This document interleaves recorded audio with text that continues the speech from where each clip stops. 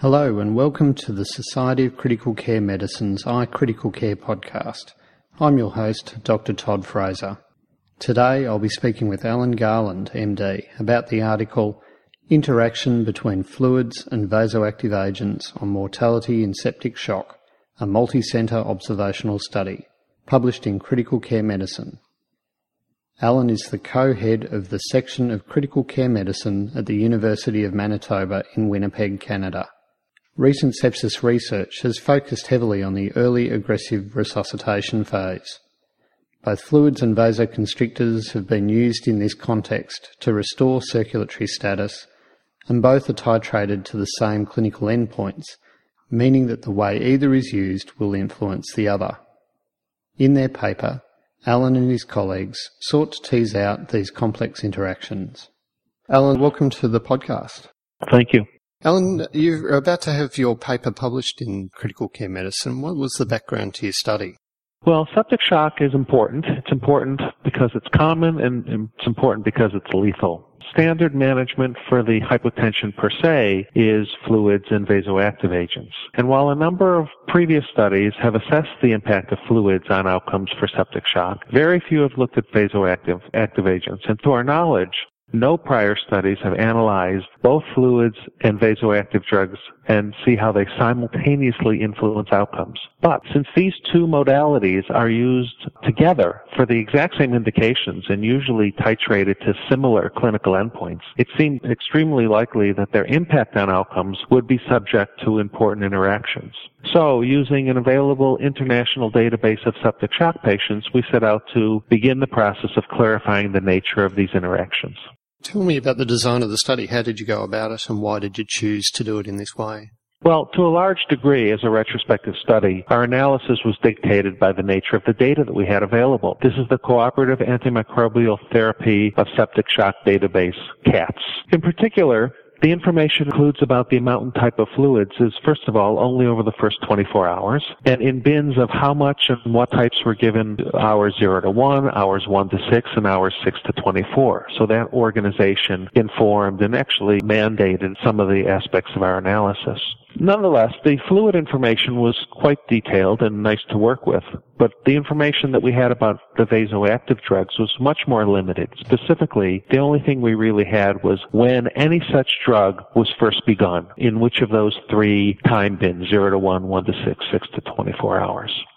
So in setting out to look at interactions between fluid timing and volume, in particular between fluid timing and volume on the one hand, and the timing of starting vasoactive drugs on the other hand, first we required that patients got both fluids and vasoactive drugs within the first 24 hours after shock onset. And another important aspect was, since this is a retrospective study, we needed to try to adjust our analysis for potentially confounding variables, such as severity of illness, the Apache score, for an example. So in that analysis, our outcome was hospital mortality, which is in the CATS database, and we used multivariable logistic regression to adjust for the potentially confounding variables.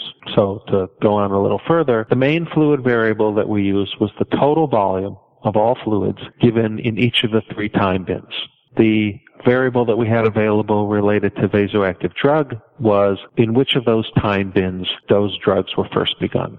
Now, as I said, our goal here was to look at the interactions between them, hypothesizing that there would be important interactions. So describing and understanding interactions in a multivariable model is always challenging. So what we chose to do was the way we thought was easiest to understand and easiest to describe. So for the total volume in each time bin, we divided it into terciles, low, medium, and high. So that's 3 times 3 times 3 combinations, and then times another 3 because which time bin the vasoactive drugs were begun. So this leaves us complicated. It's a complicated concept with 81 combinations of 0 to 1 hour volume, 1 to 6 hour volume, 6 to 24 hour volume, and in which of those three time bins the vasoactive drugs were started. So that's the nature of the data and the way we designed the study. So if I understand the premise correctly, it was to look at the way that the impact of one of those interventions on the other and how they work together and what their outcomes might be. Is that correct? Yes, the complex interactions of how those four variables, the amount of volume in each time bin and when the vasoactive drugs were begun, to see how those four variables interact with each other in an arbitrarily complex way, because we looked at all possible combinations, to influence hospital mortality in these patients. So the inference then, for example, may be that if you use vasoconstrictors early, titrating to certain goals, you may reduce the amount of fluids that you were giving and therefore have an impact on the outcome of the patient. Is that right? Well, we did find, in fact, as an adjunctive analysis, we looked at the amount of fluids given in the first 6 hours as a function of when the vasoactive drugs were begun. And we did find, as you just indicated, that patients who had their vasoactive drugs beginning in the first hour actually had less fluids given. And although our data doesn't directly address the reason for that, we can hypothesize, since fluids and vasoactive drugs are given for the same indications, shock and hypoperfusion, one could imagine that if you just choose, for whatever reason, to start your vasoactive drugs early, well, that will raise blood pressure, and maybe you will not recognize the fact that the patients are still volume responsive and relatively under-resuscitated and give less volume. And we did find that that was the case. So there's obviously some very important potential outcomes for this. What were the results of the trial that you found? Well, again, the full results are complicated because of the four-way interaction between the four variables that we were looking at. But I can try to summarize in the following way. First, we found that there were very large and important interactions between the four variables, the amount of fluid given and the timing of vasoactive drugs. Lowest mortality was associated with giving the higher amount of fluids in the first hour, higher amount of fluids in the first to sixth hour, and starting the vasoactive drugs after the first hour. So I'll just give you the median amounts of fluids. So the higher amounts of fluids in the 0 to 1 hour and 1 to 6 hour range, the medians for that in those bins was 2 liters in the first hour, 3.7 liters between hours 1 and 6. And giving the vasoactive, not starting the vasoactive drugs until the end of the first hour, so in the 1 to 6 hour time period. And I'll just highlight one thing that I think is important. I said earlier, in response to an earlier question, that we found that people who had their vasoactive drugs started in the first hour received less fluids. But the phenomenon I'm describing now is not due to that, because we did have some patients in our data set who had their vasoactive drugs started in the first hour, and despite that, got lots of fluids. And therefore, in our analysis, this conclusion that patients who have their vasoactive drugs begun in the first hour after the onset of persistent shock had higher hospital mortality is not attributable to less fluids being given because their vasoactive drugs were started. That's a separate phenomenon. So what's the physiological basis behind this? If this pans out to be a true phenomenon, what do you think is acting behind this to give you those results? Yeah, that's a good question. Well, you're referring, I'm assuming, to the potential for worse outcomes in people who get their vasoactive drugs begun very early? Yes, that's right. Okay. Well, we can only speculate, of course. Again, this phenomenologic study doesn't address mechanism at all. But I guess one possibility is that vasoconstriction in the presence of absolute or relative hypovolemia might further impair organ perfusion, contributing to increased mortality. When I was training back in the 80s, there was this concept of cold septic shock and warm septic shock. And that concept has gone away. And because what was used to be called cold septic shock, which in the 70s and 80s was thought to maybe be a different phenomenon, was really discovered to simply be septic shock in the absence of adequate volume resuscitation. And those people, when you gave them volume, turned from the cold, peripherally vasoconstricted kind of shock to warm and, if you want to call it, luxury perfusion of their skin so that they were no longer cold. And so it's at least plausible that early use of vasoconstrictors before an adequate amount of fluids have been given might actually be bad for people. I mean, it makes sense physiologically. If you have somebody who's relatively underfilled and you push on their precapillary sphincters, it'll make their blood pressure high, but it will not improve their forward flow and therefore their perfusion. So again, this is just a conceptualization. This study does not let us directly address the mechanism.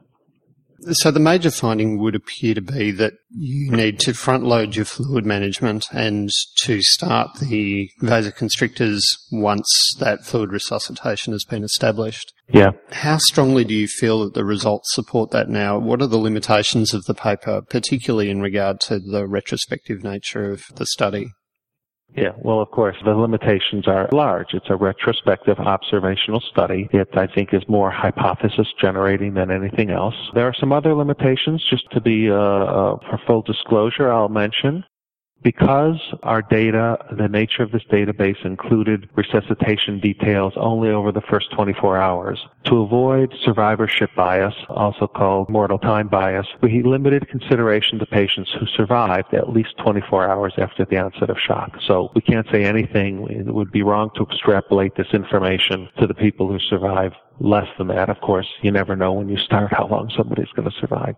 Second is, this is, I would call it the beginnings of an effort to try to understand the complex interactions between fluids and vasoactive drugs. As the editorial accompanying this paper pointed out, we need more information about this, and in particular, our database had limited information about the nature of vasoactive drugs. What you'd really want to know is not just when they were begun, but which drugs, what doses, etc., etc. That dramatically magnifies the complexity of figuring out the answer, but it is a much more important set of questions than just when you start the vasoactive drugs. Another limitation, as we said in the paper in the discussion, is we did not have exact blood pressure values. All we knew is that the patient complied with the consensus threshold for defining septic shock according to the American European Consensus Conference, and that is a systolic less than 90 or a drop of greater than 40 in the systolic blood pressure. But boy, it would have been nice to be able to include the actual blood pressure as a covariate in these models, and we didn't have that information. So I would say that this is, I'm not pretending this is definitive. I'm certain it's not. It's highly suggestive. Our findings were basically that we want to aggressively volume resuscitate people in the first 6 hours, and we want to, as you said, I think you put it nicely, we need to make sure that we adequately resuscitate them before we start vasoactive drugs. The trick, of course, is what do we mean and how should we decide that we've adequately resuscitated people? What are the actual endpoints, targets? How do we know we've done the right thing? Because our measures of the adequacy of perfusion and resuscitation are awfully gross. That's a very important point, isn't it? The ability of our studies to target certain resuscitation endpoints are very arbitrary, aren't they? How do you think that that's going to be overcome in studies in the future? Oh, God, I wish I knew the answer to that. But you're right. It's very crude. Not only is it very crude, I'll point out it makes the implicit assumption, the surviving sepsis guidelines, trying to go for a map of over 65, that pretends that one size fits all. And that's probably not true physiologically. I've met people whose blood pressures are never, their maps are never over 65. And so, when they're well at home walking around. And so I think I wish we had better tools for assessing the adequacy of perfusion, either objective tools or maybe we just need to take a step backwards and stop thinking that it's about numbers and recognize that the clinical assessment of the adequacy of perfusion is the patient awake and making sense? Are they making a reasonable amount of urine? Things like that. But even there we have limited insight into how the various organs are doing. Certainly on a minute-by-minute, hour-by-hour basis, our measurements are quite crude and limited to only 2 or 3 organs.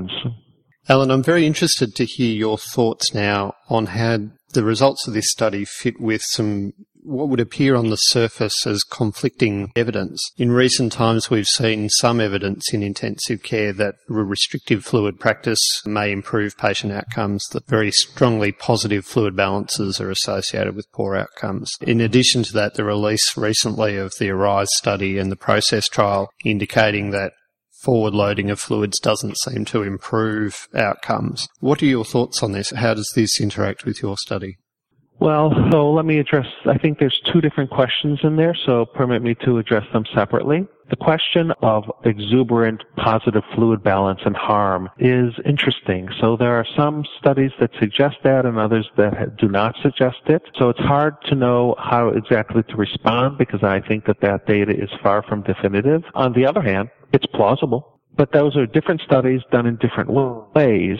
But I will also point out that, to my knowledge, none of the prior studies have assessed the impact of variable fluid volume and variable treatment with vasoactive drugs simultaneously, concomitantly, in an analysis as we've done. So I guess what I'm saying here is that if you do an analysis of fluids and don't take account of, in some important way, of the concomitant use and the interacting concomitant use, because our study shows that these are not independent influences, that they're dependent influences, the interacting influences of the vasoactive drugs, then you are studying an incomplete question. Now, having said that, I'll make one other comment about our study. I've heard several experts talking about this positive fluid balance business and opining that perhaps the issue is it's not, that maybe these aren't actually in conflict, because our study looked at resuscitation only over the first 24 hours. And it may be, and I've heard people say, that you need to give them tons of fluid at the beginning, and then after some reasonably short period of time, maybe that's a day, maybe it's a little more than a day, once their hemodynamics have stabilized, now it's time to deal with all of that fluid we gave them by actively sucking it out of them with diuretics or some other modality. So being very aggressive in the first 24 hours isn't necessarily the same as saying we don't respond to that at 72 hours, for instance, by aggressively diuresing them. So that's one issue. The second issue about ARISE and process is this. Those two randomized trials of early goal-directed therapy are quite different from our study. They were assessing whether imposition of specific therapeutic targets and a mechanism for assessing those targets influenced outcome. And only after the fact they compare the use of fluids and vasoactive drugs between groups. As you pointed out, both of those found that between the arms of the study, the different amounts of fluids given, which were, by the way, quite small, 250 mils or 750 mils between the arms of the study, that those differences did not impact outcomes. But that's not what they were studying. They did not set out to randomize people to more or less volume. They randomized people to this way or that way of defining and achieving targets, therapeutic targets like blood pressure, CBP, etc. Our study, on the other hand, compared outcomes as a function of what I would call the wild-type use of fluids and vasoactive drugs. It's from an observational database. There was no protocol for what people should do, and almost certainly different intensivists use different targets of what they consider adequate for different patients. It wasn't uniform. So, while we found that more early fluids over the first 6 hours was dramatically associated with better outcomes, and they found that relatively modest differences in fluid volumes over that same 6 hours was not associated with differences in outcomes. I feel this is like apples and oranges, but trying to take 3 steps back and look at it all together, I think that those findings and our findings, and to be fair, all of the other findings that have looked at fluids and oppressors and sepsis and septic shock, point to a number of important uncertainties. First, we're uncertain in what targets should be used, and we're uncertain about how they should be met. So ARISE and process, we're looking at the first part of that. What targets should we use? How should we measure adequacy? We were looking more at how whatever variable targets might be chosen by the individual intensivists in our study, how they should be met. So I don't think that those are necessarily in conflict because, again, our studies and their studies, those studies are a bit like apples and oranges. Alan, your study has been very important in raising this hypothesis and shedding some light on the way that our initial resuscitation should be performed. What are your thoughts on how this should be further elucidated now? Well, it's easy to say but hard to do. I think that recognizing, as this study suggests, that looking at fluids or vasoactive agents in isolation will almost certainly always give an incomplete picture. We need to start working on designing interventional trials or more complex retrospective analytic studies with databases that have more detailed information about pressors. We need to try to tease this out. And because it's complicated, we're not going to tease it out by doing simple studies.